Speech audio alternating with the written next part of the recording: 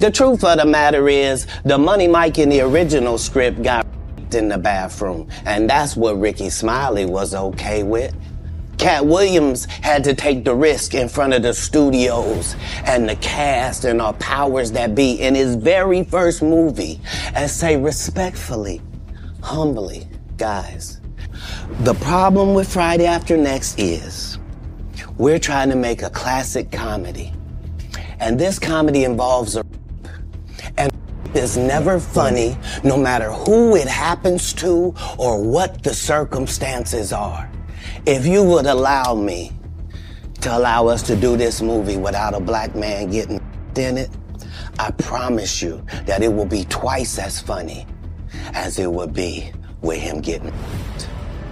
This guy is like scrambling in a bathroom while a massive man like tries to grab at him to like unclothe him and is like, this is so, I remember being like, this is horrifying. Like, this is not funny at all. And I think the question there is, why did they think it was? Like, even the scene as it was carried out, why did we think that was funny? When it comes to this Illuminati shit, the people who decide what ideas people should see, whose suffering is or is not comedy, all of that is determined by things that we might describe as like sexism, misogyny, patriarchy, white supremacy, etc. If you kick back against that and say, actually, I'd rather not play a shucking and jiving motherfucker, and people say, well, if you want to make it, you have to, that's Illuminati shit.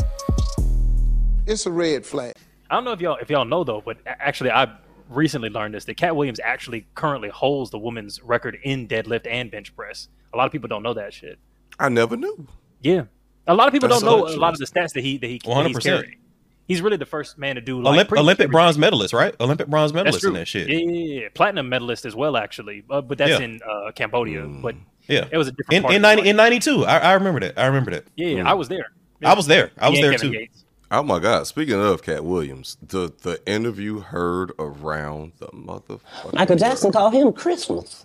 You ever met a man that gave you a little nickname like that? No. Me neither. This nigga is one of the greatest to ever do it. He's actually fucking incredible. Motherfucker hasn't. I mean, he's been doing specials and stuff, but he's been in the background for like ages as like the comics comic. This motherfucker comes on 20 million views in 3 days. 25. 25. One the day. Most viewed thing on Shay Shay's shit, bro, ever by a factor of like 10. My nigga, like one of my favorite parts of that interview was when Ugg was like, "Is that man? I sure hope I have Club Shay Shay after this." Katt Williams said, "Oh, this is about to be in a whole other dimension after this. Yeah, Oprah's coming next." Nigga. Yeah. he called it. Nigga was not fucking lying, bro. That channel got over 600,000 new subscribers. Just off since that interview launched. 10 million in one day. How the fuck? And it's not even the best interview on there. Shit. Just being frank. I'd be surprised because I was going to say this. I don't watch podcasts. I sat there and watched the full 2.5 hours without pausing it or speeding the shit up. Like I wasn't watching it on some content shit. It just happened to be on and I watched the whole thing. Yeah. That motherfucker is an entertaining conversationalist. Oh yeah. Or speaker. Absolutely. He dropped a lot of good gems. How did in it, but also he hit everything. He did the whole culture. He did the whole last year in 2 hours. And said this gonna be the best thing smoking in 2024. 2024 is the year of the truth. Clean. Yeah. The lies have come out into the sunlight. But anyway, we do need to get into this shit. Welcome everybody to Waving the Red Flag, the #1 wholesome hip hop and real organized crime podcast in the universe. It's your boy Eddie. It's Josh. It's Alvin. And today we're here to talk about the only real nigga left in all of Hollywood, Money Mike. Josh. You know what I'm saying? Josh, yeah, Josh. the only real one left. Josh. I didn't say it, but if that's what the people are saying. True. That's what the streets That is what the people are saying. The people said it. That's where I heard it from. Hey, I mean, you know what I'm saying? I'm just here to defend that Josh isn't, synonymous with fuckboys, unlike, some other commenters, no. tweeting deleters. You know what I mean? Yeah, between the leaders, man. Hey, don't worry. It happens to all of us, man. Nobody's without their detractors, or temporary. I got plenty of fans, but I ain't shit without my haters, as Freddie Gibbs would say. You know what I mean? That's it. Okay, first of all, is he bullshitting or is he like is he? A lot he of it always is talks about bullshit. the truth. Really? That's what A lot of it is I bullshit. can't tell, man. A lot of it is really verified good. bullshit. I can't tell. Yeah. I finished that interview and I was like, damn, Cat Williams really is the strongest, fastest, smartest, most funniest, most kind, tallest motherfucker that's under 5'6" that I've ever met. Like it's just so believable. So like what happened afterwards is you have a lot of people that are pussyfooting around basically saying that most of what he's saying is bullshit, and they're trying to do it in a diplomatic way. So they're saying that like some of the lower hanging kind of things that he said was bullshit. Guy Tory put out something that basically was like, oh, you said that Cedric the Entertainer didn't do this. Here's some proof that Cedric the Entertainer actually did do this. I'm not taking sides. Please don't call me out, cat. Right. Nobody wants to smoke. Yeah. So like Lavelle Crawford has said some shit. Like it's a lot of stuff that has come out that enough of it has been called out as bullshit, and the tone in which people are calling it out as bullshit is one of fear that it impugns the validity of most of it for me. Really? Yeah. I think a lot of the shit that he said though also feels like it's almost true as well. Like I feel like 80 to 85%. I feel like 80 to 85% is true. I think that's Or has, probably fair, Josh. Strong I think that's validity probably like fair. behind it. Yeah. 85% true that's true as fuck. That's not Yeah. like Well. 50-50 is like good points. Like over It's- that's a B plus. Like 85% correct. And that 15% for me is just like, okay, with like the whole like Illuminati, you get a ugly face, light skinned wife Yeah. type shit, and like, you give up the whole. So like that, I was like, you weren't necessarily And there, but you it saw was a the lot. result. It was a lot of that though, man. It was a lot of that though. It was a lot, but the overall premise though was like gatekeepers, like powers that be within Yes. within the industry, that Yes. stuff, and like being in these rooms, I do feel like that part was true, but like which is like the 85%, but then like that 15% was like here's a package set that you get, which Yeah. But let me tell you, one of the best comments I saw about this shit was somebody said that this Cat Williams interview was the equivalent of Kendrick Lamar's Control verse. He said, got everybody responding. Ludacris threw out a verse. And I will say about that, right? The Control verse was actually fucking mid. So like, But this wasn't. this. wasn't. I think this was better if I'm looking at comparative scales in the Control verse, but I don't think it was as earth shattering as like the views and the zeitgeist wanted to believe. So, and that's why like I brought that point up, because I definitely thought the Control verse was ass. Like everybody who responded to the Control verse in like earnest did better than the Control verse. Like I've said Cap. I'm sorry. I'll give you the prime example. Like when Lupe Fiasco did his Control response and motherfucker rapped in fucking German for fucking 16 bars, fucking brilliant shit. When fucking Brilliant, but who the fucking understand German? when fucking Big Crit dropped Mount Olympus. Now that's the one I had on my mind. That was Mount Olympus. Mount If and what Big Crit did in that response was he said effectively in that song why this song won't be as big as Control's verse.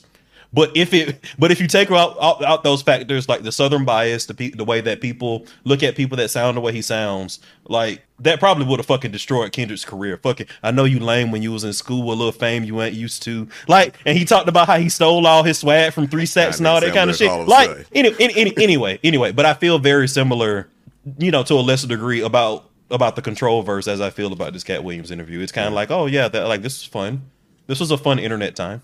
See, I feel like this whole Cat interview was just more high density than any other ones. Cause like you've got like Azalea Banks and you've got 50 Cent, you've got like Charleston White and Kanye and those who every so often they say some crazy shit. You really haven't had somebody sit down for an entire long interview and pretty much every single 2-minute interval of what they've said was some interesting shit that people want to respond to. I don't know any interview that's been like that. Maybe not. Other than other Cat Williams interviews, I don't know. Yeah. I was gonna say like, oh, maybe the R. Kelly shit or like some of those, but it's like those are 15-minute things. Nobody's talking for 2 hours, and every single 5-minute interval is a solid fucking clip in and of itself. It's only other Cat interviews, man. Yeah, but bro, like I think that's the thing though, because like for one, he is not afraid to speak his mind or at the bare minimum what he believes to be the truth. from his own perspective. And it was so controversial because like very rarely do you actually get like a comedian of his stature or someone who is known call out like other very, very big names who are like more successful in the industry and say, this is some bullshit. They stole X, Y, and Z. Here's how they got to that point. Here's what happened behind the scenes. And then people love that type of content. People love drama. People love exposing of the truth. And da-da-da. So of course people flock to it. And him being such a good talker. Oh, he's like exceptional. He's very He's good. exceptional. One of the greatest to ever do it. Because one, he's fucking hilarious. Because obviously he's a professional comedian. But as he said, he constructs the English language for a living. That motherfucker does a great like revelatory seriousness. Like when he tells you some shit, you really think that this nigga just gave you the keys to the way the world works. Even if he's bullshitting. This nigga said nobody killed Tupac, and that's the same nobody who killed Biggie. And that's the same person that shot Malcolm X too. It's a lot of nobodies out there, and nobody minds if nobody comes up missing, right? That don't bother nobody, does it? Certainly doesn't bother me. That shit don't mean anything, but it sounds so good. You're like, fuck, you just unveiled some new shit. Like, I'm gonna be thinking about that shit for a while. For weeks. Like, what does that mean? I'm writing dissertations. Were written. And who said anything about it? Nobody. Media studies classes at HBCUs nationwide will be. The CIA was taking notes when he said that shit. Shout outs to the nobodies of the world. You're predicting this is going to be a nobody situation. I'm making no predictions whatsoever. But here's my two things that I think are bullshit from him, not necessarily in terms of, and I hope we don't get big enough that Cat Williams ever knows about us. But the two things you just gotta do it how everybody else is doing it. You gotta do how everybody else is doing it. Like, I'm gonna call this out and I'm gonna put some pictures up here that says that Cat was wrong.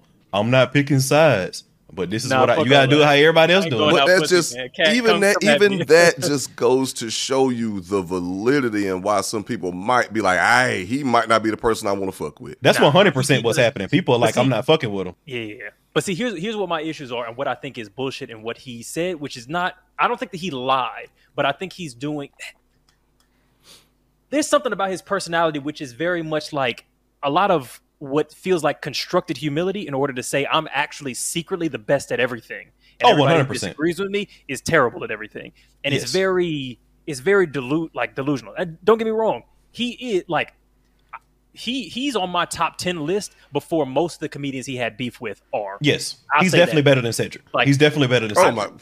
Come on. And I would argue, and I know people don't agree with this. I think he's funnier than Chappelle by far. He said that he's not. I think that he's way higher on the list to me than Chappelle. I think he's funnier. I think his stand up is funnier than Chappelle. I think stand up. I think comedian a better writer. Then that's that's what I'm thinking about. But in terms of stage presence and all that kind of stuff, I agree. But go ahead. I'm sorry.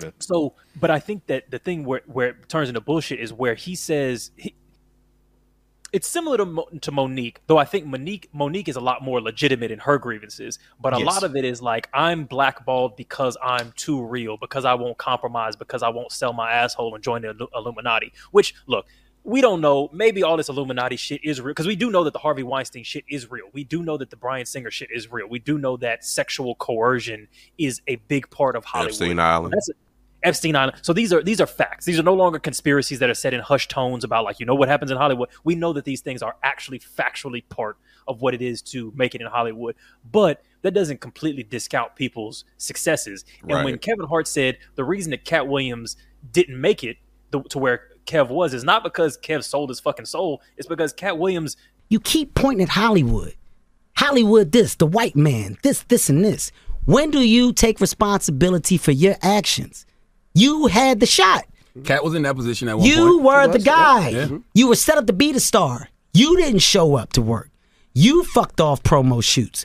You fucked off your promo fucking trips that they had set up for you. You became a risk to the studios, which is why the studios stopped fucking with you. Why was he a risk? He chose drugs. Oh, okay. Didn't show up to auditions and didn't do promo and wouldn't be on the road doing like the marketing shit. And that I believe because there was like a decade-long period where Cat basically said it. Cat Williams was fucking shit up. He was in jail. In the interview, he says he was in jail 30 fucking times. So you're telling me In KATT one part of the said interview, this you shit brag in the about interview. the fact that you've been arrested 30 fucking times for the same goddamn charge. If it's dangerous to be in the hood and you have to have a gun on you for protection and it's either judged by 12 or carried by 6, I'm always going to have my heater on me. So if you want to tell me that you're going to pull me over 15 times looking for it, I'm going to tell you 15 times you're going to find it.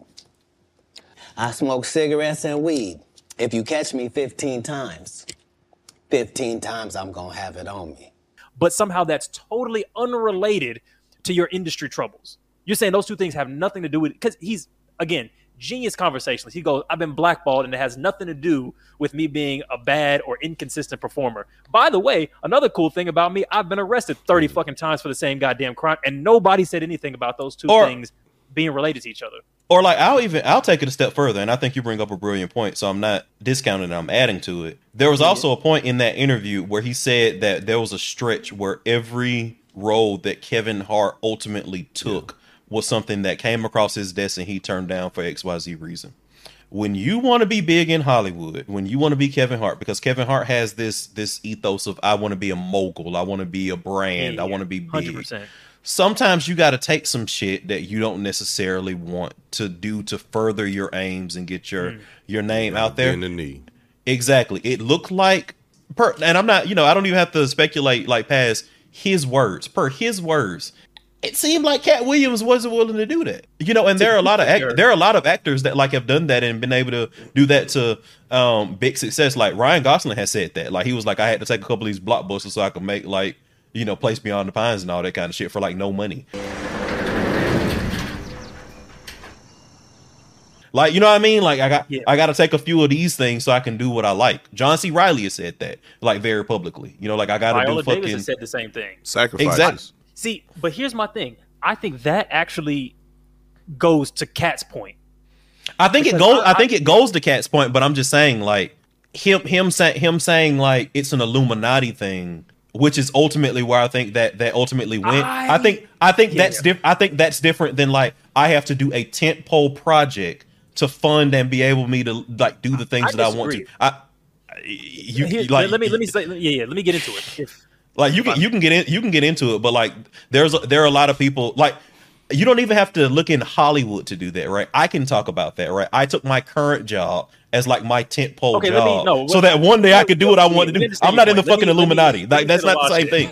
That's not the same thing. Yeah. The thing that I think when it comes to the Illuminati shit is, I think that the selling your soul Illuminati thing is kind of like, and it can almost be interpreted as like a metaphorical hyperbole, which is, and this is something that I thought was really interesting. A metaphorical hyperbole is good. Yeah, I think that, or hyperbolic metaphor, whatever. But when Katt Williams said about the like attempted rape scene in Next Friday, where Terry Crews's character attempts to brutally rape Money Mike. Now, when I first saw that shit, like when I first saw like, because that's next Friday, right? When I first saw that, Friday after next. Oh, it's Friday after next. Okay. Mm-hmm. Oh, wait, is that the third movie? Yes. But Ricky Friday next. Because he also took shots at Ricky Smiley. Because it was Christmas. Yeah. Okay. Yeah. Right. Yeah. Okay. Katt Williams wasn't in the second one. Okay, gotcha. So in Friday After Next, I remember watching that scene and being like, I don't like this. Like, I don't know what's happening here, but I don't like this. I don't like that this has been played for jokes. And to be fair, Money Mike is a sex trafficker, so I mean he's kind of a villain, and that's a whole other part of the context of this. But making the rape of a man or a person in general the joke is ridiculous. And when Katt Williams said, I promise y'all, this movie will be twice as funny if you don't centralize the brutal rape of a person as like the punchline to a joke, I felt that. And I think the question there is, why did they think it was? Like, even the scene as it was carried out, why did we think that was funny? And so let me cook real quick. I think that when it comes to this Illuminati shit, the argument I'm making is the people who decide what ideas people should see, what ideas count as valid, whose suffering is or is not comedy, all of that is determined by things that we might, our more educated guests might describe as like sexism, misogyny, patriarchy, white supremacy, etc. And I kind of view that as like, if you kick back against that and say, actually, I'd rather not play a shucking and jiving motherfucker. And people say, well, if you want to make it, you have to. That's Illuminati shit. So that's not what that particular segment was talking about. That segment is like Hugh Jackman doing like Wolverine when all he wants to do is Les Miserables. For black people, it's the same thing, is my argument. From my perspective, I don't think it is. But also, I also think that if you remember the context of Next Friday, Money Mike was a villain. Like, he was a minor villain. I don't disagree. I address that, though. Yeah, I think you mentioned it. I don't think you addressed jokingly it. Raping a villain still minimizes rape in a way that shouldn't be happening. No, and I agree. But what I'm saying is, when you're putting this on a villain, it super muddies the waters in a way that's a little bit stronger than you in your asterisk kind of treatment of it. A little bit more than the racial context of like, there's a million ways to make a villain. Black men wearing a dress. No, because what you just said feels like black men wearing a dress. It feels like black men wearing a dress. That's what I'm saying. Rape and femme, like being anti-rape and being femphobic are two totally different fucking things. So I want to put the spectrum, but they're different. I want to put the concept in the proper context here, because what you said was you were talking about something where you were being metaphorically hyperbolic, as you stated. So I'm saying, like, in the realm of when we're talking about those sort of things, you can think of them very similarly in terms of this Illuminati gatekeeping kind of concept. So yes, what I think you're talking about in regards to how Katt Williams talking about it is equivalent to his conversations about black men wearing dresses. And I think that conversation gets a little bit more muddy when you're talking about a reprehensible character in the context of the character that they're doing it. But I ultimately agree with you that rape shouldn't be the punchline of a joke, is all I'm saying. I don't think that not wanting to do those two things is tantamount to, not doing Jumanji if it comes across your desk, which is what I think that initial conversation was about. But we don't get enough elaboration to include to know that for certain. Like, what I'm getting at is, I think that Katt Williams can turn down multiple different roles for different reasons, and those different reasons can have varying levels of like validity. Like, turning down a scene where he's brutally raped and turning down a scene where he wears a dress can be turned down for two different things. The first one I agree with, the second less so. And so my point is, when we look at Viola Davis, because again, I think using white actors here or white male actors isn't the same thing as what I'm talking about. When I watched Viola Davis do a keynote speech where she talked about her early career and what she saw about the future of her career. This was like 2014 or some shit like that. She said, I did a bunch of roles where I'm a maid or a slave or a secretary and all of that kind of shit. And my goal was, in taking those roles, I have the money to be able to make decisions, to be able to be, Annalise Keating, to be able to be the Woman King, to be able to be what's old girl's name from Justice League? CCH Pounder. Amanda Waller. Like, to be able to be those roles. Now, when I first heard it, I thought, this sounds like some coon shit to me. This sounds like justifying, like, shucking and jiving in order to one day maybe make it. But at that time, Scandal hadn't really popped off yet. And a bunch of her other shit hadn't popped off. How to Get Away with Murder. How to Get Away with Murder. Oh, yeah, sorry, my fault. The Shonda verse. How to Get Away with Murder hadn't popped off yet. So I was like, she kind of proved that her plan did work, but my question is whether or not that justifies, and two, whether or not she should have had to do it. And I feel like when women, queer folks, black folks, whatever, are constantly fed that as their options, you have to do this shucking and jiving shit if you want to make it. And if Katt is saying, well, look, I don't want to have had to do that. You give me a script and I say this is degrading to black men, so here, make these adjustments, and they say, you know what, we'll just give it to Kev.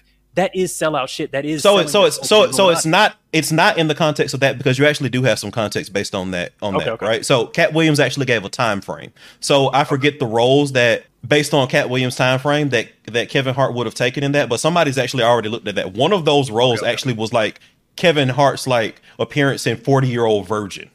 Was Kevin Hart's role in 40-Year-Old Virgin?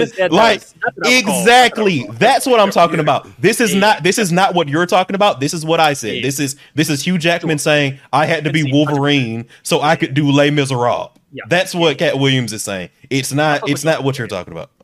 I will say this one thing though, like, as far as like the whole grape scene in Friday After Next, Ice Cube, once again, the goddamn Kendrick Lamar's Controlverse, came out and did a video, like a 10-minute video of him like clarifying on some of the things he said, while saying like Katt Williams did say a lot of real shit. He said a lot of true shit, but it seems like there's some things I want to clarify. He was like, for one, there was never like a whole rape scene in Friday After Next, which I don't necessarily fully believe.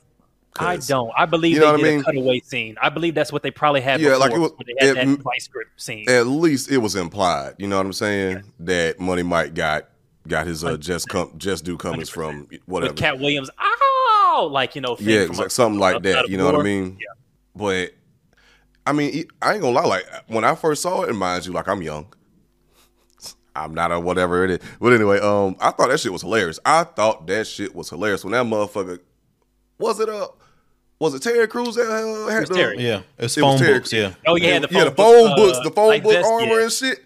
But then like even just I guess in that time, like especially in the time when the movie was released, like people still, especially like back then, like a lot of motherfuckers like would joke about male sexual assault victims, like and even today, like it's not taking it seriously. Like it's taking a little bit more seriously, but back in like it wasn't taking that seriously, especially with the in prison culture, because that's the main thing. Don't drop the soap. So I mean, like that's not a far stretch. That some shit like that was in the script.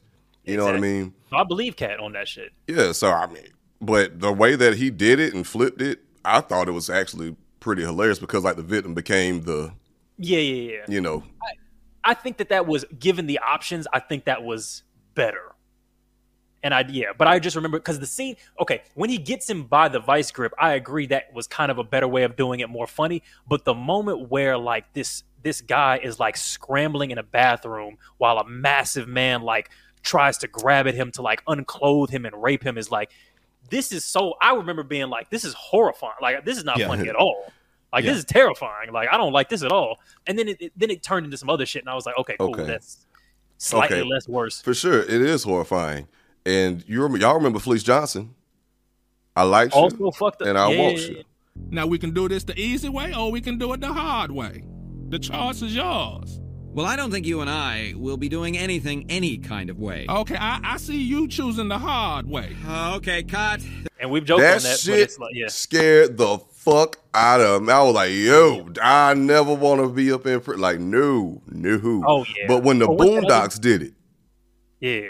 Y'all remember when the Boondocks recreated Felice Johnson? And they and Tom was in the shower? He's like, I've been watching you. You ain't watching behind your ears or nothing. It was just like the comedic writing of it, but it's still terrifying. Yeah. But it was, you can still find like, I guess like the humor in it. I think it all kind of depends on like what the culture is. And I think making that joke when we know people don't take male sexual assault victims seriously is like that we know that it was peak satire. It was satire of that issue.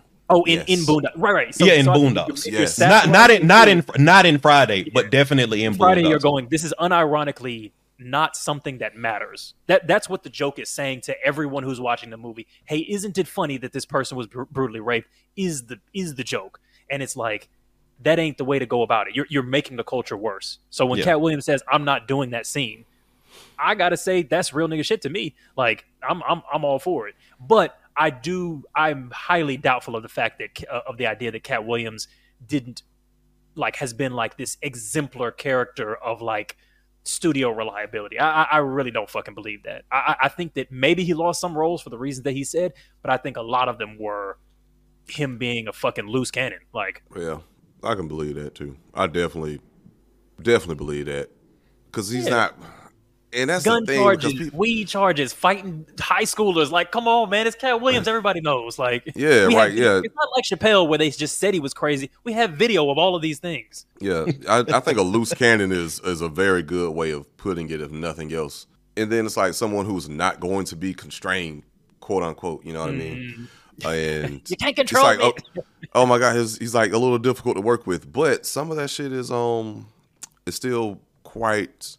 It's quite real, you know what I mean? Because like the whole dress thing, it was like, why are you so adamant about putting me in this dress? And then I think Dave Chappelle had like the best example of it for a movie that he was doing. I can't remember which one, but it's like so many different executives, producers kept coming into his trailer to try to get him to wear this dress for the scene. He's like, no, I'm not doing this dress. I'm funnier than having a dress on. Just let me do X, Y, and Z. And then they finally gave in. And he was like, oh, this guy's just so difficult to work with. And then 10 minutes later, they came in with the alternate scene, with the whole scene fleshed out.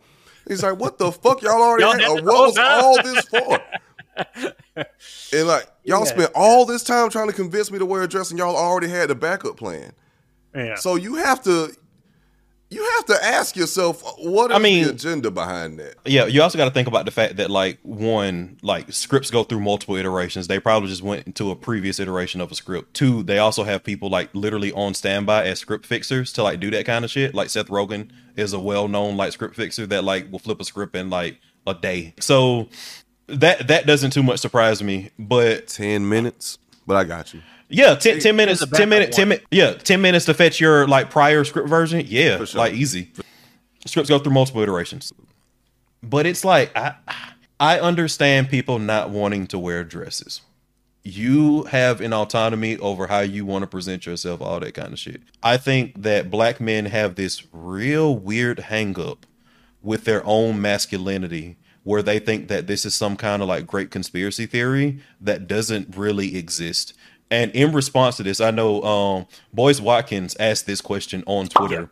Yeah, and they were like, "Give me A-list white male celebrities that did that." And somebody gave them like a video with like 49 motherfuckers. Yeah. Arnold Schwarzenegger and fucking Tom Hanks and fucking Keanu Reeves and fucking Brad Pitt and fucking every white male Robert A-list Williams, celebrity that has ever fucking existed.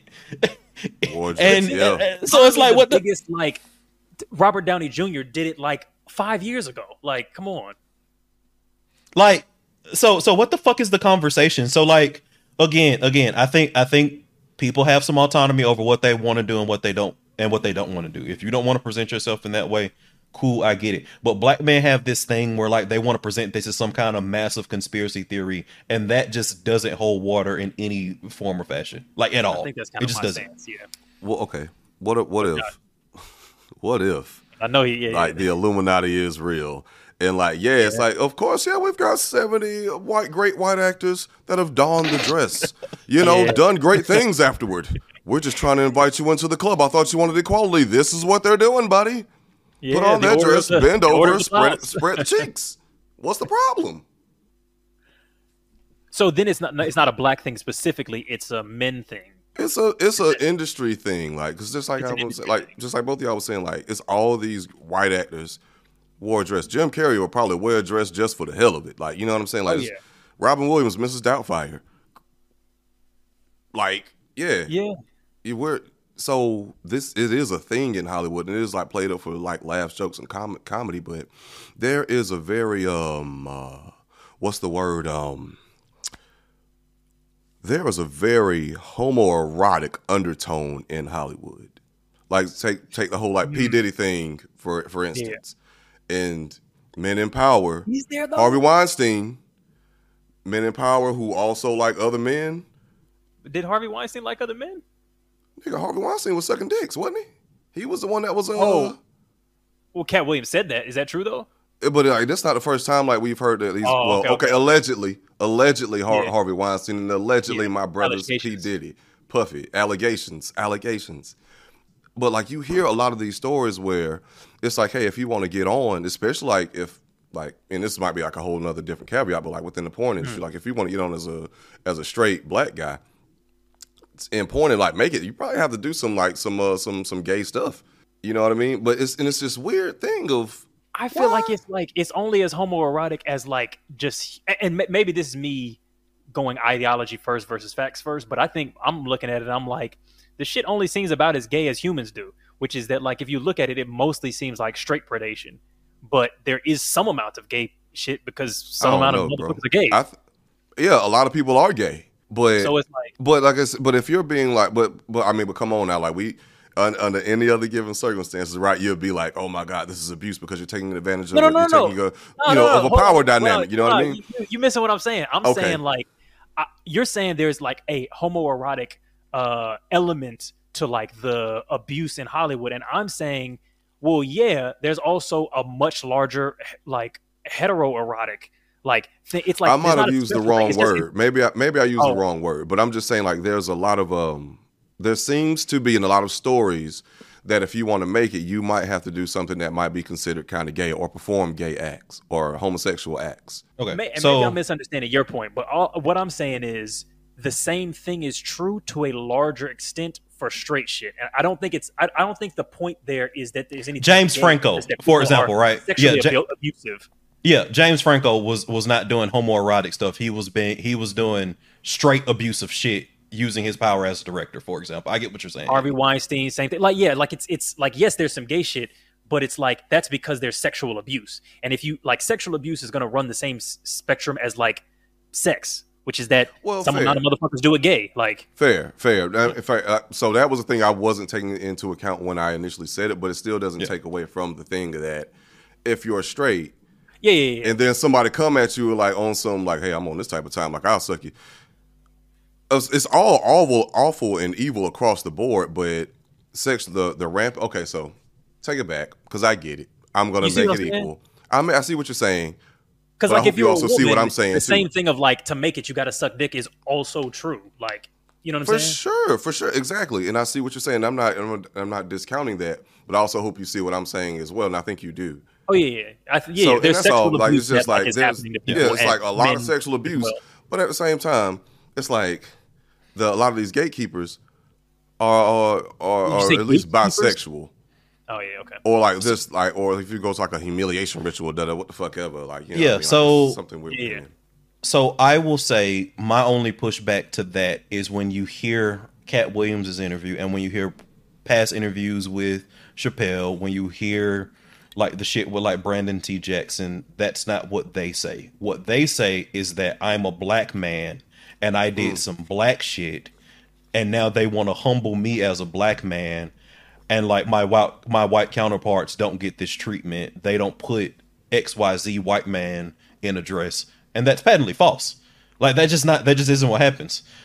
I will say though, black men in dresses portraying black women, let's be real, is some different shit.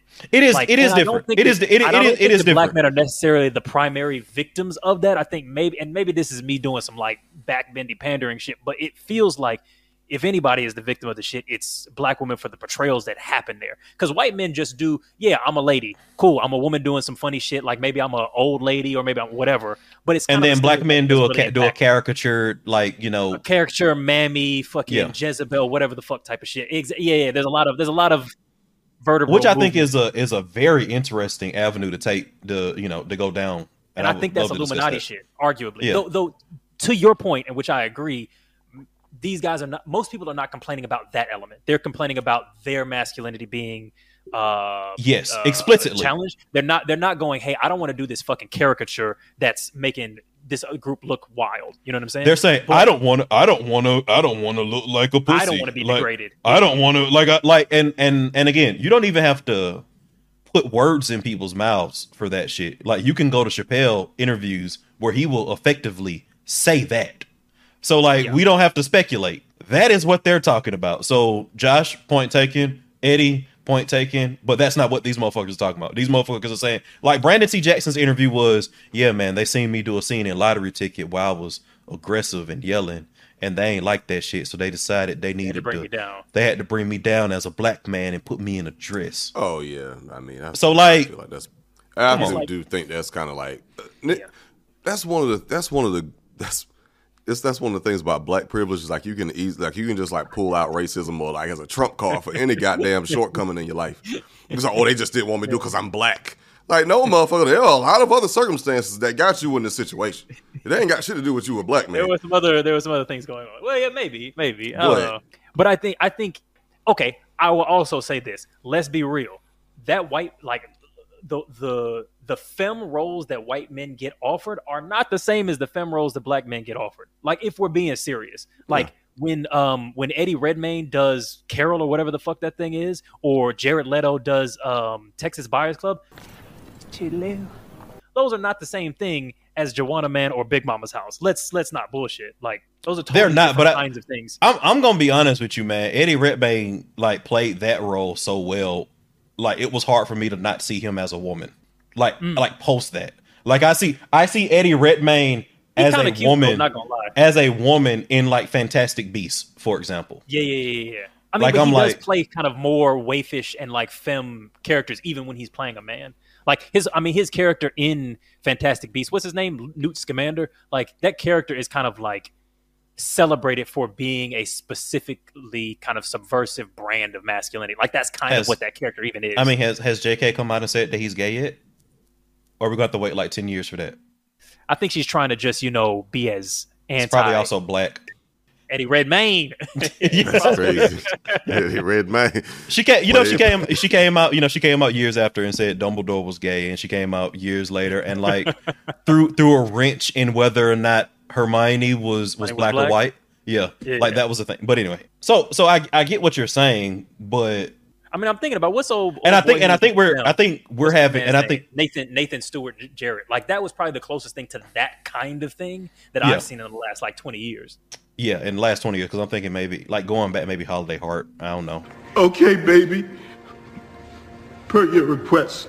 Oh, my baby love. Vin Rames been, even in I Love You, Chuck, I not pronounce you Chuck and Larry. Vin Rames was, you remember he was like mad, he was like just that angry like black dude. Then come to find out like he was just he didn't have the courage to be himself and like just be openly gay and proud. And then like when he was able to be set free, he was in the shower just shaking ass. Yeah.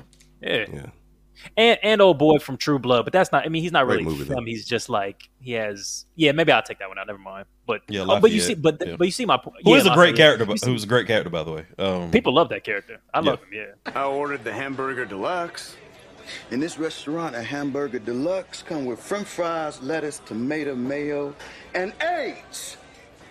Do anybody got a problem with that? R.I.P. to what's old boy's name? Are you looking it up or? Yeah, Nelson Ellis. Yeah, but like I do think that you bring up an interesting point about the portrayal, but I think that goes to your point about who does that really hurt, and I think it's mostly to the detriment of black women and not black men. I think a little bit of it hurts black men too, though. Yeah, not from which is why I say mostly. I agree.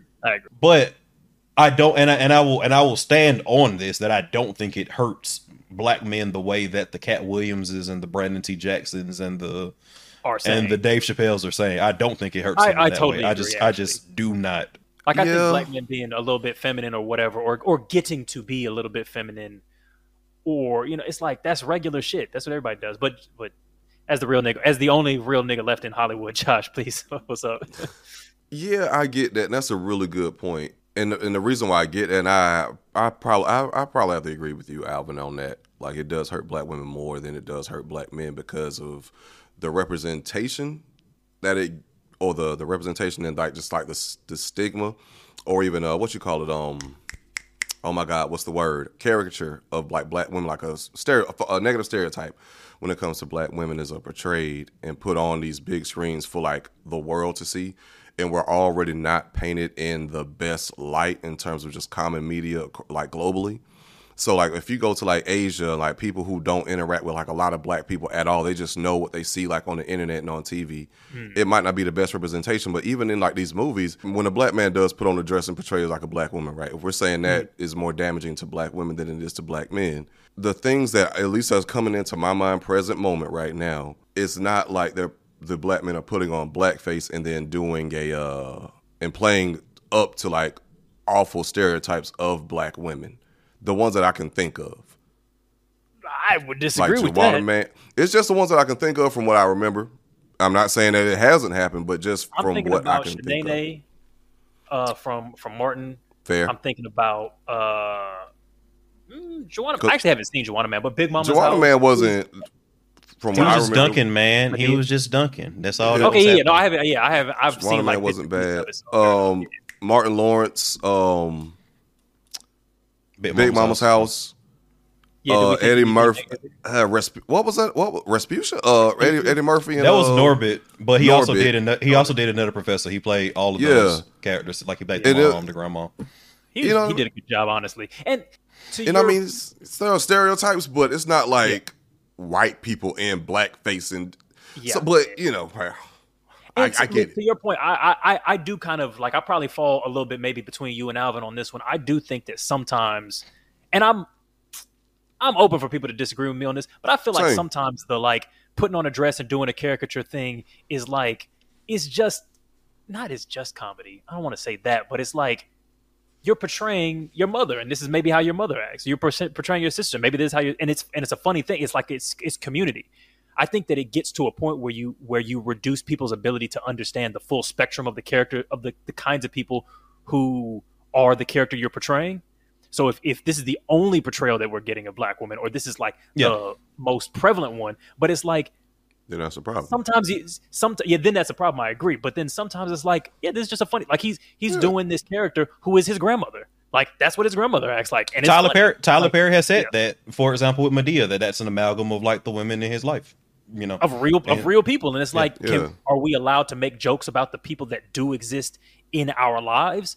And so I don't think that 100% like black, like Drusy has gotten flack for like doing the like women on a trip to Miami thing, and I'm like, what the fuck? You drunk? No, I'm not drunk. And this is why you bitches can't even get next to me. I can get my own flights. I can get my own trips. I'm not fucking with you phony ass bitches that think I don't know. That shit happened. I've heard that story so many fucking times. That's a real thing. It's an actual observation. And it's not him portraying a community that he's not part of. These are the women that he's around. This is he's talking about people in his community the same way any comedian jokes about the people that they're around. Like, so yeah. My only thing with Hollywood is this. It's like on some level, I think that, and this is why I lean to this is more, not even more, mostly detrimental to black women, is because black women also, per study, have this idea of hyper masculinization that is harmful 100%. In terms of how like you approach like their medical care, how you approach like their dealings in like the public societal sphere, like that's a violence shit. That's a harmful thing. So when you, to Josh's point, when you have a lot of people's interaction with black people is, black Americans especially, is through media, and you have a man, by definition on the spectrum of what that means, a more masculine figure portraying the woman, I think that also has like certain connotations that, like why not, if you want to have a Big Mama's house, why not just have an old black woman play Big Mama? You know what I mean? But people will also be mad at that too, to be fair. But in a different way. Agree. But I think it really like portray a police officer in the reverse. But I get it. I'm just fucking around. Denzel Washington is beating niggas' asses at 70 years old, man. Just saying. You know what I mean? But that's what I'm talking about. Retired. That's what I'm talking about, Josh. You think Bertha old James, women, retired police detective. You think old women can't do this shit, but hawks. Denzel Washington's old geriatric ass can 100% be the equalizer. You see what I'm saying? I didn't say she couldn't, but I'm just saying Big Mama's house. It was a nigga being a cop who had to go undercover. I don't know. But no. No, he was doing wild shit. Like he was doing young man shit in that bodysuit. So you know. Come on. But okay, so if we're done on that one, I want to talk about the joke theft shit. Because I think Cat Williams is 50 to 75% full of shit. No, niggas was stealing jokes, man. I think niggas was stealing jokes. So I've looked at the receipts on some of these. Now y'all might have seen different ones. So Cedric was clear. Cedric got two. No, okay. Cedric has two. One of them valid. The other one I call bullshit. The Bominicious joke, and clip. Bominicious, I want to write you a check, but I don't know how to spell Bominicious. And he said, well, I've been meaning to talk to you about that. See, when I came to work for you, I told you my name, and then I said, but you can call me by my initials. My cousin said, what you calling him?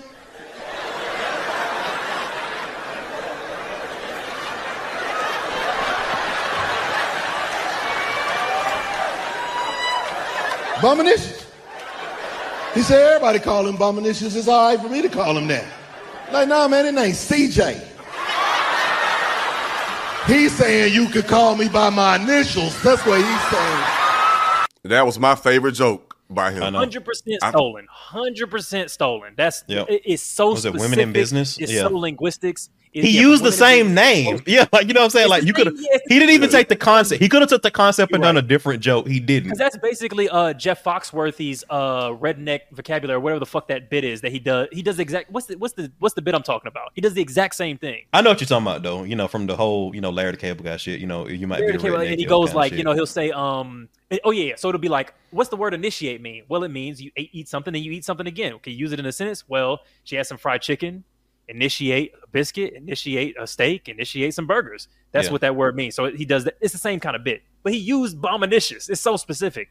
Now, the spaceship shit. Has your car radio up so loud that you couldn't hear the damn thing when it cut off.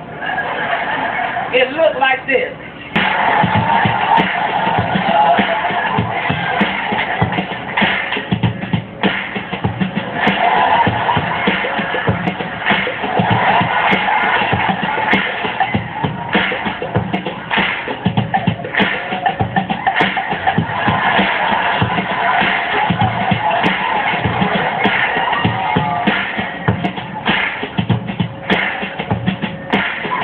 Be in a space shuttle like it's a 72. Dude,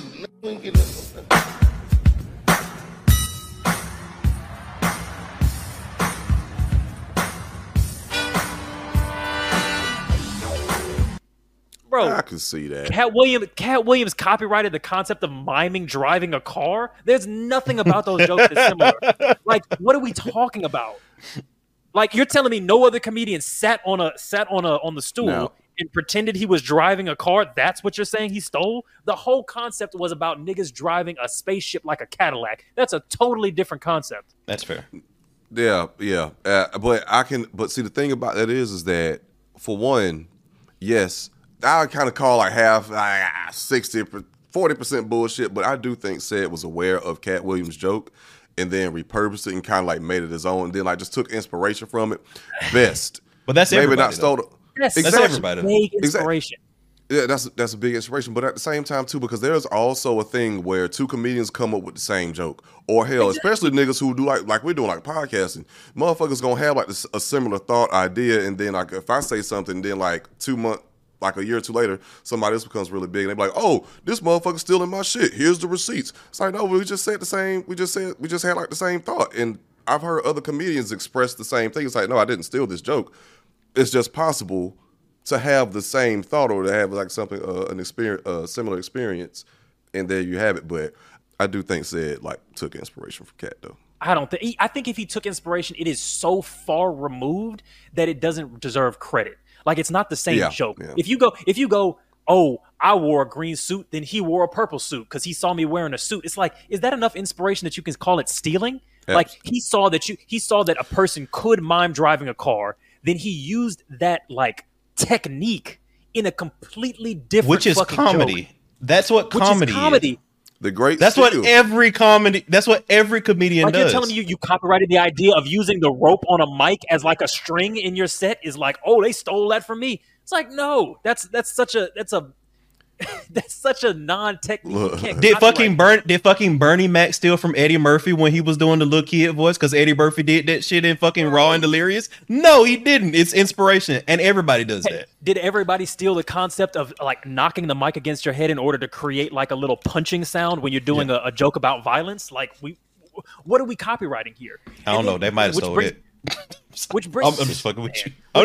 Back to the point of the Steve Harvey joke. If you put $15 in your tank, you had time to bond with your vehicle. You had time to put the nozzle in and set the clicker and look through your car and clean off the dashboard and look through your CDs and run in the store and get some Pringles and a Snapper, and it'll still be pumping. Now if you put $15 in, you can't even turn around good for that son of a bitch click. As soon as you put it in, just click, click. Gas $4 a gallon. Can't even pump gas like you used to no more. $4 a gallon? You remember when you used to go to pump and put the nozzle in there and hit it? Be sitting there talking, be on your phone, hey, what's happening? Be walking around, cleaning the windshield. Speaking to hey, girl, what's happening? What you doing? Hey, you. Hey, dog, hey, you go in there, bring me a wine cooler. Bring me a cooler, dog. Not no more. And ain't nothing going on at that pump except you and that pump. Your ass is looking at that pump. You're telling me, Cat Williams, that you copyrighted the concept of, hey, gas is expensive? Bro, it's observational comedy. Everyone is observing the same world. Seinfeld has jokes about that same shit before Cat Williams was ever even on the circuit. But like Steve Harvey 100% copied, oh my God, I hate my memory. Oh, Mark Curry? Your Mark Curry's UPS joke. He 100% copied that shit. Oh, 100%. 100%. Yeah, Yes. 1,000. Yeah. Totally agree. And stole the shit out of that joke, please. Halloween was a trip. Halloween, we couldn't afford no Halloween costumes. Hey, kids, please. Mama sent us down to the liquor store, put boxes on us. We didn't know what we were. I don't know what we are. I don't know. She didn't tell us. I think we UPS, I guess. I don't know. You've heard me say that every Halloween I had the same outfit on. Every year. I just had a brown box. I wasn't nothing sad. I asked my father, could I have a new outfit? And he said, no, just wear the same one. It was just a brown box. And he just told me to tell everybody I was a UPS man. Didn't they say that he stole the Steve Harvey show from Mark Curry's like superintendent show or whatever? Hanging with Mr. Cooper. Yeah, Hanging with Mr. Cooper. It's the same. It's loosely the same concept, man. Similar principle. Actually, it's very similar. It's very similar. So washed up athlete goes and becomes like a coach in a team versus like washed up musician ends up becoming a band director. So like similar concepts. Yeah, but I mean, how you know what I'm saying? Like this is like a Matrix and old girl. You know, I don't think it's similar enough to be stolen because again, you can name 1,000 shows with that same concept. You know, right? One thing I don't understand is like that's the concept of community. Like, washed up lawyer goes and becomes a community figure. Yeah, exactly. A student. But my thing is like, where does stealing come into play? For instance, like we're Hanging with Mr. Cooper, when that show was not renewed and it was canceled, how long was it until like Steve Harvey got the Steve Harvey show where he was it was a very similar type of show. I don't think those shows. It wasn't that far. It wasn't that far in between. I don't think you don't do it, but I think you give flowers because people do failed concepts and then somebody else does your same concept better or under different circumstances. Hanging with Mr. Cooper wasn't even a failed concept, but it was on for like 4 or 5 seasons, right? Like I mean, I wouldn't call that a failure. Sorry, maybe I misunderstood your point then. I'm just saying, like, how can Cat Williams be so certain that Steve Harvey stole the concept of Hanging with Mr. Cooper and made it his? I don't think he can. Yeah, I don't think you can like.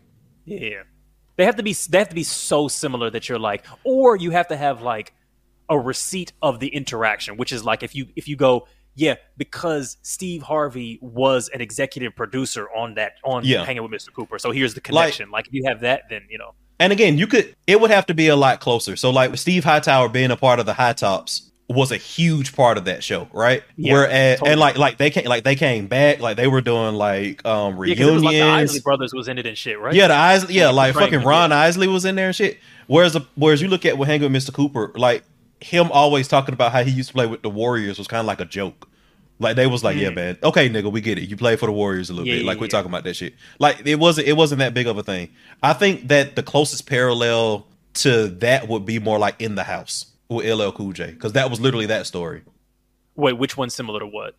In the House is more similar to Hang with Mr. Cooper than I think the Steve Harvey show is. So to Josh's point, I'm thinking that it's not similar enough that Cat can say with any definitive, lover that it was stolen. These are major fucking stretches. I have to also think Cat Williams greatly overestimates his versatility. There are 30,000 new scripts in Hollywood every year. Not one of them asks for a country bumpkin black dude that can't talk good Oba-Kaby and look like Mr. Potato Head. There ain't none. You would have to have range. I played a lot of characters, 60 movie roles. I'm not playing Cat Williams in there.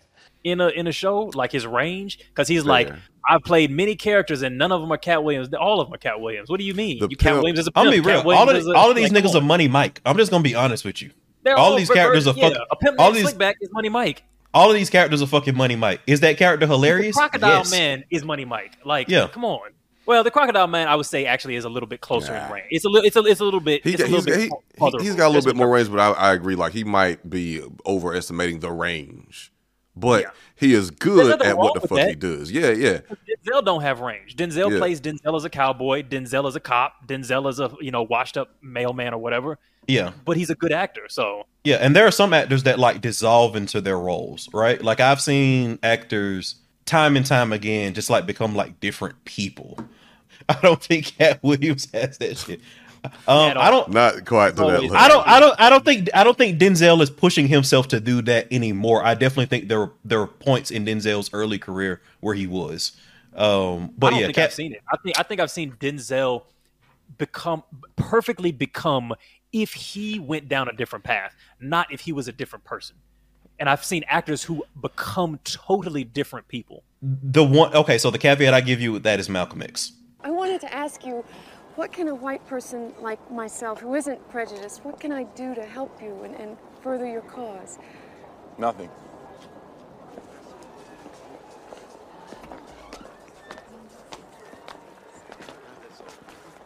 My high school was a black ghetto. I think even in Malcolm X, Malcolm X is probably my one of, if not my, as we've said before, that movie changed the trajectory of my fucking life.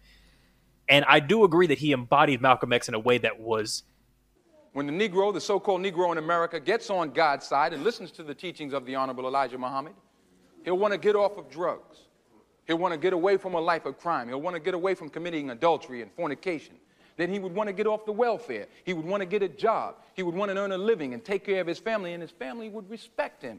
His son will say, I'm proud that that's my father. His wife will say, I'm proud that that's my husband. Father only means that you're taking care of your children. That's what it is to be a father. Father doesn't mean that you're having some babies. Anybody can have a baby. Having a baby does not make you a father. Anybody can go out and get a woman, but not anybody can take care of that woman. There's another word for it. It's called responsibility. Insane, because I remember having trouble telling the difference between. I picture as a person who like studied Malcolm X extensively. Sometimes when I picture Malcolm X in my mind, I picture Denzel Washington. Yep. And I know what the fuck Malcolm X looks like. I know what fucking Malcolm X looks like. Despite the fact that Denzel is a dark-skinned black man with dark hair, and Malcolm X is a fucking light-skinned redhead, you still are like, I think those are the same person. Because Denzel did a great job. But I think that's like Denzel as a person was already pretty similar. He was a relatively thin, relatively handsome, relatively tall, like northeastern man. That's what Malcolm X already was. He didn't have to stretch too far to get there. So I still don't think it was a particularly rangeful. He didn't transform the way Heath Ledger did to become Joker or whatever. Like it wasn't a unrecognizable shit. Or the way Colin Farrell did. I don't know. I'm doing Batman once, but like Colin Farrell did to do fucking the Penguin or whatever. You know.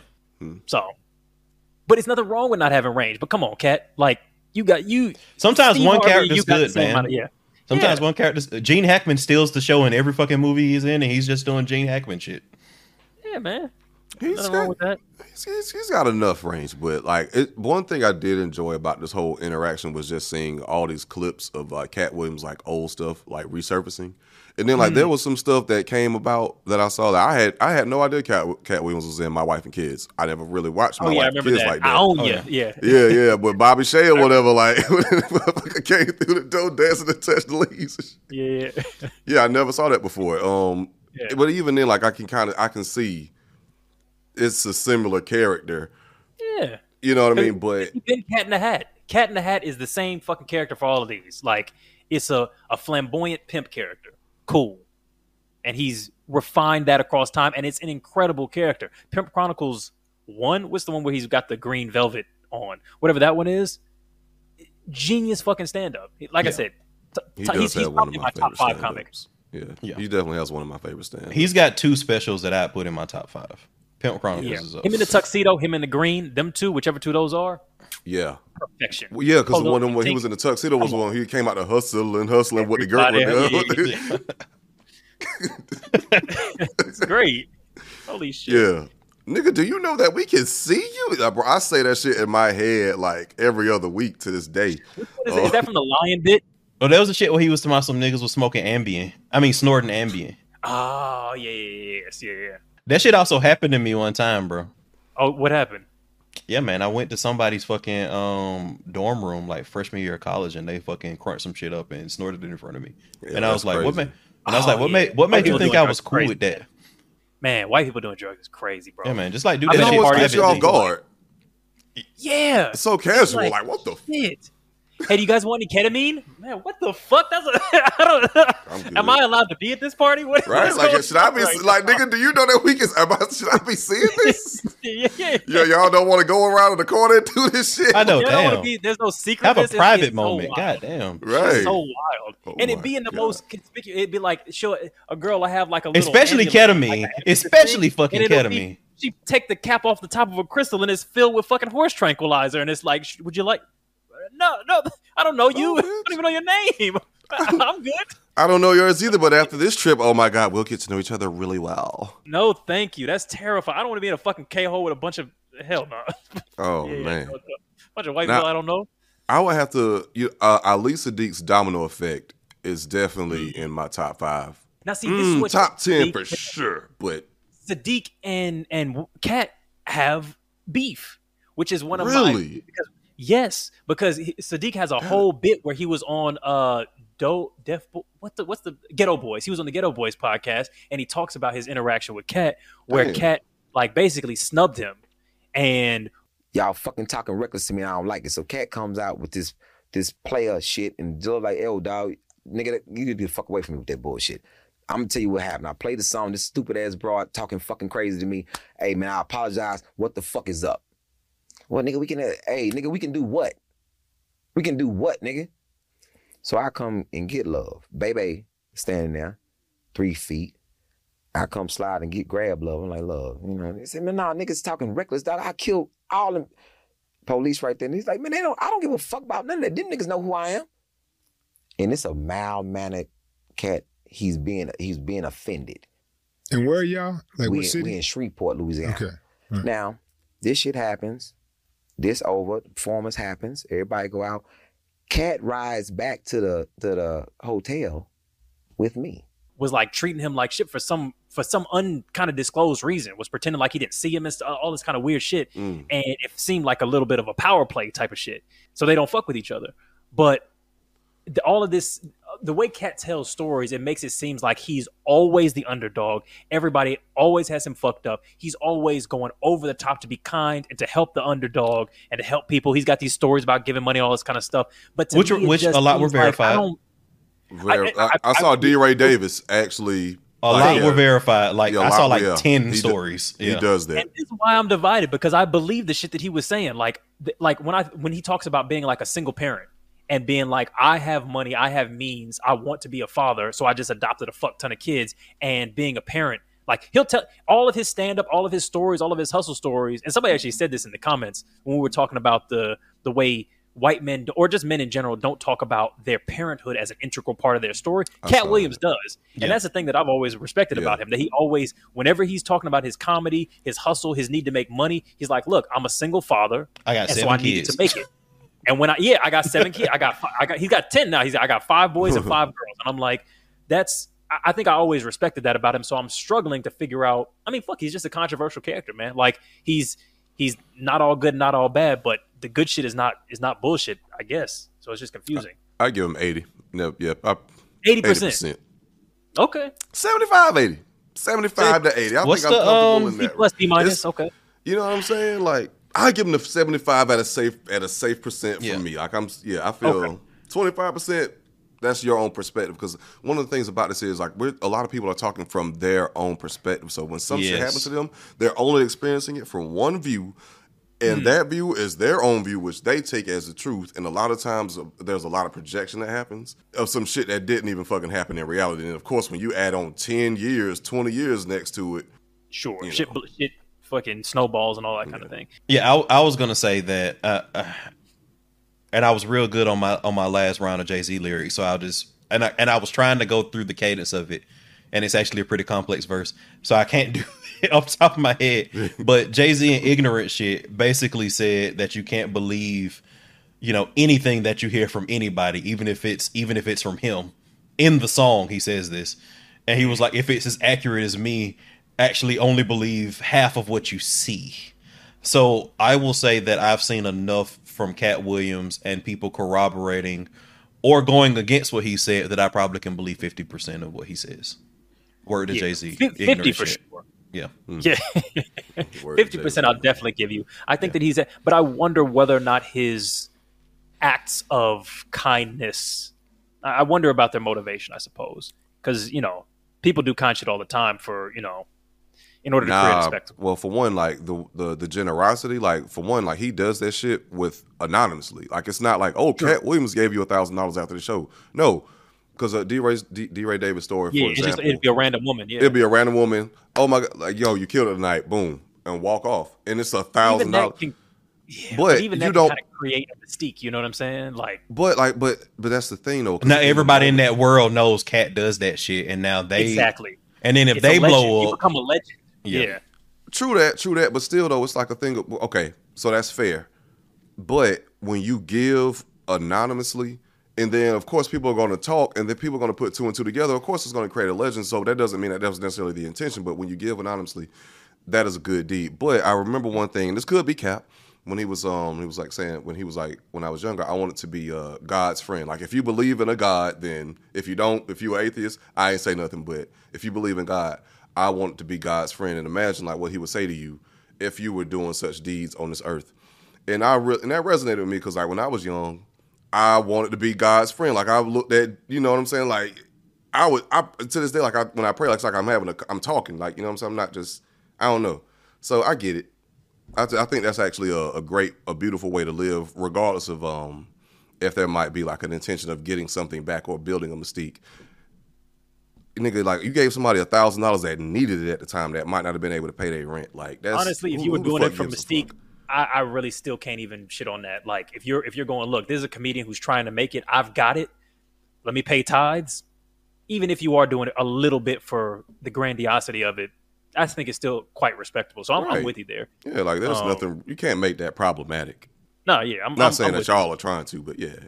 Yeah, come on. Yeah, I think I mostly agree. I will say also, I really loved when he said, "I hate motherfuckers in Hollywood who act like they got work ethic because they go to work every day." They tell you work ethic where they do all these movies. I'm the hardest working man. Well, no, everybody goes to work every day. Bro. Right. I'm saying I go to work all the time. Everybody who works goes to work every day. Shut up. Shut up. You think I respect you more than my gardener? I don't. He work every day. Rain or shine. Yeah, everybody go to work. Everybody go to work. Shut up.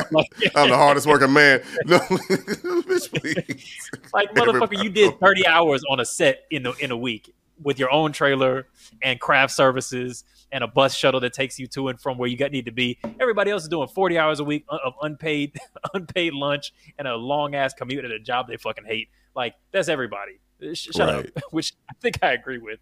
I do think that there is hard work, and that especially in that early like hustle period of a person's life, you know, like when you're like when Tahir Moore came on here and he was talking about like how he was hustling, where it was like he was working at a jail and working at a restaurant and trying to do like 4 or 5 sets a day and then doing shit at night. It's like that's legitimately hustle. That's hustle. You're doing 90 hours of work a week. That's you're working hard. Yeah. So putting in Alvin numbers. You put in Alvin numbers to get somewhere. Alvin is the hardest working nigga in Hollywood. Oh, 100%. You the realest one, and he's the hardest working one. What's Eddie Button? The smartest one. The smartest nigga in Hollywood. Hell yeah, there we go. We got the realest, the smartest, and the hardest one. There we go. Unbeatable. You can't beat us. You can't outthink us. You can't outreel us, and you can't outwork us. We're coming for you. Okay. Top 10 lists, or maybe top 5 lists, because obviously Katt Williams has okay, let's do 10 then. Katt Williams has accused Kevin Hart of being an unfunny industry plant. I patently fucking disagree, because Kev and Katt in the like late 2000s would have been on the same list for me. Yes. Now, obviously, Katt has grown. Kev has grown astronomically since then, and Katt has kind of become this like comedian, if you will, an artist, you know, kind of an underground sensation, if you will. He's a legend, but he's a legend, but he's not a star. I would put them both in my top 10 list. I put them both in my top 10 list. Yeah, they'd be both in my top 10 list. In terms of funny. Ooh, and if we expand it to comedians, not just stand up, then it's a more difficult conversation. But if we're doing stand-ups, man, Kevin Hart's early shit was funny. I don't give a fuck. Like, definitely, for sure. The first three. definitely it got watered down. Definitely, it got watered down as he tried to expand his brand. But like, come on, man, people try to be revisionist about that shit, and I be getting mad. I be getting mad, bro. Dead. Uncle Richard Jr. as a concept is hilarious. Every fucking story. Now, apparently, one of Kev's more funny bits was stolen from, I don't remember the comedian, we'll look it up or whatever. But I saw the video and I was like, this is like kind of close. I mean, to be fair, it's hard when it comes to observational comedy because people have been living the same lives in the same country under the same circumstances. So we're going to observe a lot of the same shit. But that joke where he does, his mom told him that he could say one curse word. And he said, my mama told me to mind your damn motherfucking business, bitch. Oh, long titty, no nipple having, et cetera, et cetera. That joke, there was another comedian, I think it was on Def Jam or something. He was a little person. And his joke concept was pretty much the exact same thing. That damn Earl, I'll have seen your mother down there to kick his ass. You tell that Earl I said he come over my house and let a Jehovah's Witness man in, he got to sit his ass down and talk to him. You tell him, boy, because I got to go. Let me tell y'all something. Anytime you give a hyper little kid a message like that to take back to an out-of-control adult with a curse word, give him grenades, too. I was way too happy. Okay, wait a minute. Earl, my daddy told me to tell you that if you come over our house and let a Jehovah's Witness man in, it's because you're illiterate, because you didn't go past the 2nd grade and you can't read a book by yourself. And you stink because you don't take a bath for 2 or 3 days at a time. Ain't why you kick you out of the house, that's why you living with us, eating one of your fair share food, leaving chicken bones in the basement. Now we got roaches. We never had roaches before. You can't pay for pest control because you don't take accident screen stamp. You need to put some gas in your car to take your lazy ass further in the block to get a job. And stop cutting your toenails in the bathroom, making us cut our feet when we going in to brush our teeth. You got a Jehovah's Witness, man. You got to sit your smelling, stinking, illiterate, no gas in your car, big toenail, ass down and talk to him.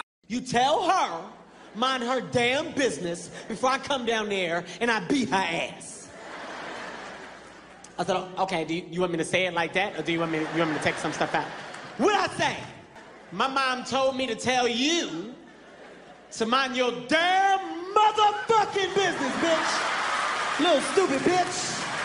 Little dumb teaching bitch. 2 + 2 not knowing what the fuck it is, bitch. Cross-eyed crying down your back, fat foot ass bitch. Long titty, no nipple having ass bitch. The shit that was crazy, my friends was in the background, they was like, oh! He said she ain't had no nipple! Kev did it better, but his joke was, I would say, pretty much the exact same thing. I wouldn't be surprised. I mean, you can say inspiration, whatever. That's stealing, though.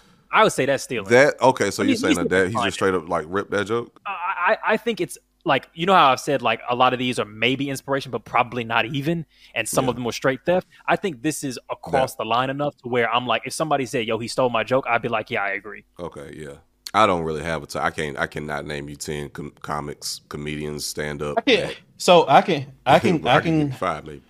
So my issue is I went through who I actually like have enjoyed like their work over the years, and 2 of them I'm not going to say because that would be controversial in 2024. I'll tell you who those are, but I'm not going to put them on my official top 10 list. So like I would have said Louis C.K., whose stand up I used to fucking adore. Absolutely. And I used to I don't even do comedy albums, but I listen to like Aziz Ansari's like comedy albums, like the whole fucking like stretch about like Harris and shit, and like the R. Kelly jokes. Like I used to love that shit.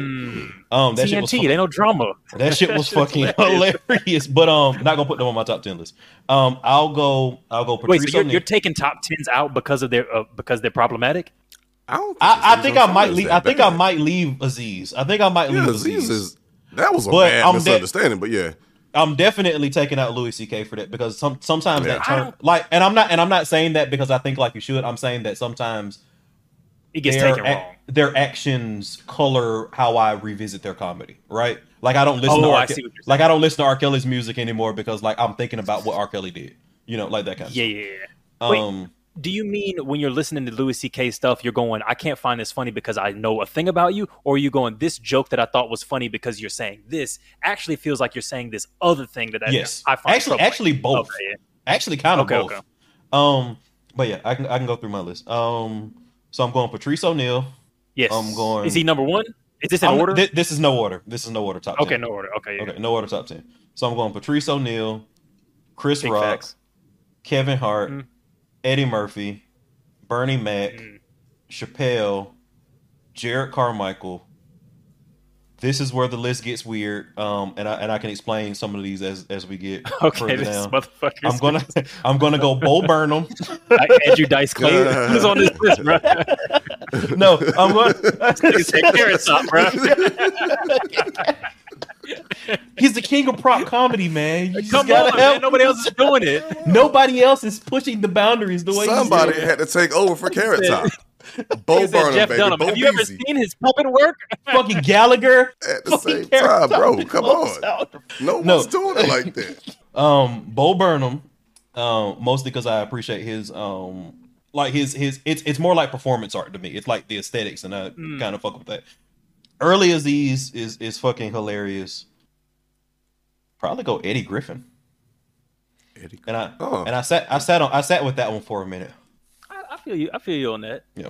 His African accent is terrible, man. This motherfucker is awful at accents. Yeah. I actually like now I believe that one out. But yeah, like so that was kind of where I was like no, but yeah. Come on. I can believe in a so I was gonna go like what's like the guy who does the bit about the machine? What is it? Anyway. Kreischer? Yeah. Yeah. I've watched like 2 of his specials. I found them hilarious. But fair enough, yeah. Yeah, but like if I like definitively, if you had asked me this like 10 years ago, I would have said, Louis C.K. because that shit was top tier. But yeah, definitely. I've got 9 right now that I've written down, but I can't figure out the 10th. You want to give yours? All right, so it would be. I share a lot of the same. So I'm just gonna put the ones on there that would be problematic because I got like 2 on here that are like fully canceled. But I'm just gonna put them on here because it's a top 10 list. It's not a top good people list. It's just a top stand up list. So the 2 that are problematic, getting them out of the way. Chris D'Elia and Louis C.K. would be on my top 10 list. Yeah.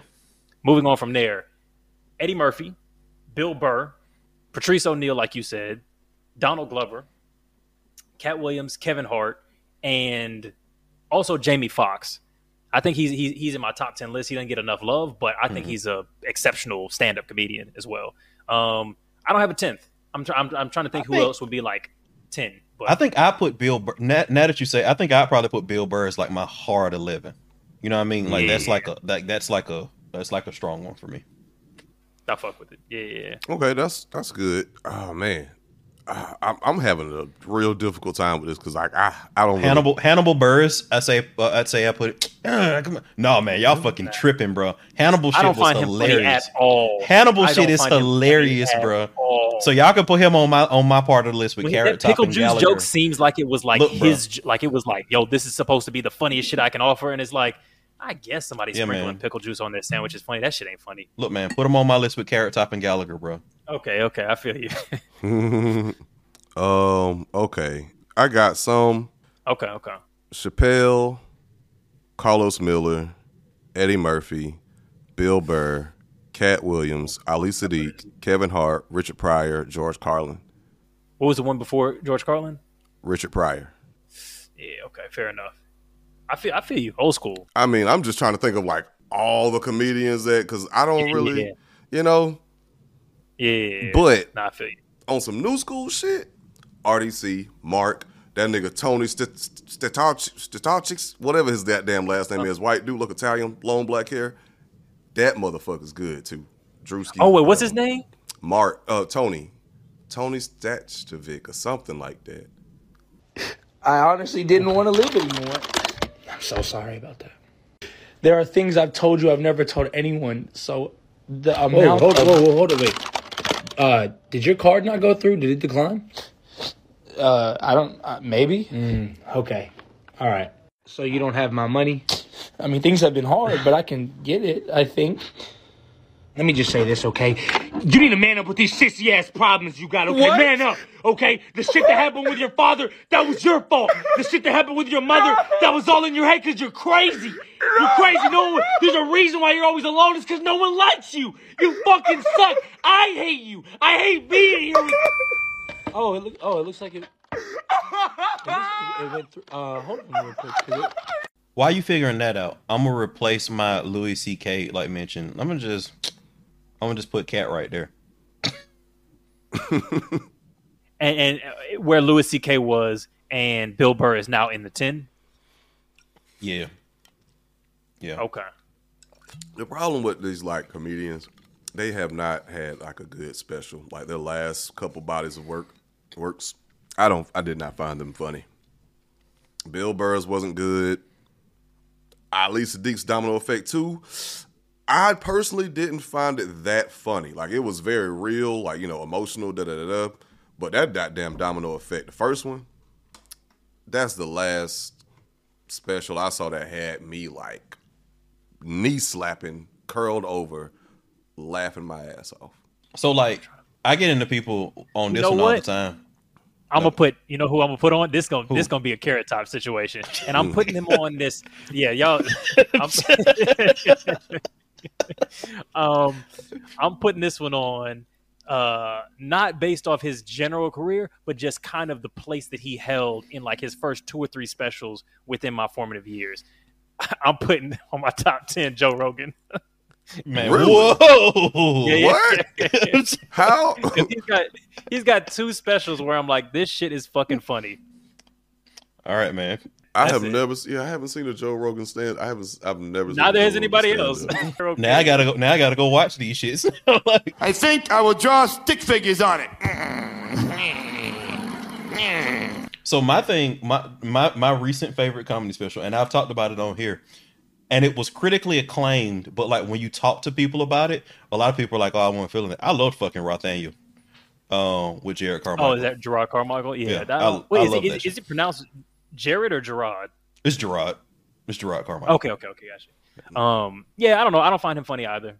Yeah, I find that shit. In terms of that like quirky black guy humor, I would say Donald Glover, Baron Vaughn are probably the only 2 that I kind of like. I think he does. I think he does what Donald Glover's looking like, what Donald Glover wishes he could do, because I think Donald Glover comes more along the lines of like. I think Donald Glover, and I'll just say what I'm gonna say, and we can talk about how problematic it is afterwards. I think Donald Glover is like the black kid who never hung out with black kids, and I don't think it's quirky. Yeah. I think Carmichael is actually a quirky black guy, which I think is a fine distinction. I think we label the Donald Glovers of the world as quirky when we really just want to say that you don't have any real black friends. But I feel like there's a big cross section of those 2 things though. Like there's a huge cross section of that for sure. Because I don't think Baron Vaughn, Donald Glover, Gerard Carmichael, fucking shit, even Michael Che to an extent, and who's the other one? Eric Andre and Hannibal Buress. I don't think any of them make comedy for black people. I think I probably would have thought that about Carmichael if I had started with his other comedy specials first and not started with Rothaniel. Rothaniel was some black ass shit. Okay, maybe. But I think I stand on my general point. Yeah, and I gave the caveat. I gave the caveat that I gave because like I love Rothaniel, and again like the critics loved it, but when you talk to people, most of my conversations go like this. So like I get who are the quirky black comedians that don't seem like they were slightly rejected by the community a little bit, if that makes sense. Carmichael. Like who are the Okay, yeah. So we got one contentious one. Everybody else is like that's what the quirky black guy comedy is, and it's mostly not funny to me, with a few exceptions. I don't know, man. Donald Glover had some hits, man. I don't give a fuck. Oh no, Donald. Yeah, that was the exception. Yeah, that fucking. Yeah. Weirdo is hilarious. I've seen him live twice. That motherfucker is funny. Went to the hat store and I bought myself. And I bought myself a hat. Have y'all heard old school hip hop? That shit is terrible. Hannibal Buress' shit on old school hip hop was fucking hilarious. Yeah, maybe. Why is there a sign language word for niglet already? Why is that already? It's just funny anytime you make fun of like old school hip hop, bro. Like just looking back on it, it's just so much meat there that you could just like. Oh my god, Yeah, bro. yeah. Woke It's up all just yesterday and I had coal in my eyes. Said I text my bitch right beside my bed. I told her lies. You know what I'm saying? It's just so easy. You know? Oh my god. That's good. Somebody should, because is that that's not a real one? Is it? You just made that up? I Right? just made that up. That sounds like if somebody were to do like throwback like rap, but with like modern toxic lyrics, like Brent Faiyaz. Right? Oh yeah. We should do it. Like, we should do that. Yeah. Old school rap with modern toxic lyrics. Yeah. I woke up and told my bitch lies. Is a hilarious concept for the I Sugar got Hill two Gang. many hoes, but baby girl, I still want you. Okay. Is there any remaining bits before we close this bad boy out? Well, look. If you see what the fuck? You got another lyric? Excuse me. No. That was it. He thinking about Donald Glover stand up, man, and Carrot Top. Yeah. You know, he's got him in the just mood. Call me in the rapture, I tell you. Anita Baker. I feel you. Well, look, if you see a white executive, yes, manifest destiny, right there. If you see a white executive coming to you with a floral print muumuu dress and a poorly pressed wig, and you're a black actor in Hollywood, you're not really seeing a red flag. You might be over exaggerating that red flag. But at the same time, if you've been arrested 30 fucking times and you think that has nothing to do with your, career trajectory, it might be you that's waving the red flag. Though you're still smoke Cat Williams. We don't want no smoke. You're still the top. Like you still, literally, you're the number one on my top 10 list. Please leave me alone. This has been Waving the Red Flag podcast. It's been Eddie, Josh, Alvin. If you want bonus content, just become a member of our channel or whatever. So you can do that on YouTube. You can do it on Spotify. You can do it on Patreon. Any of those places. Wherever you're listening, just become a member there. You get the bonus content. For those of you watching on YouTube, like it, subscribe it, turn on the notification bell, and we'll see y'all next week. That's it. Peace. I said a hip hop, the hippie. Yeah, we're going to record the podcast. Ban podcast microphones. I said black folks can't say shit. It's a red flag. All right, let's see.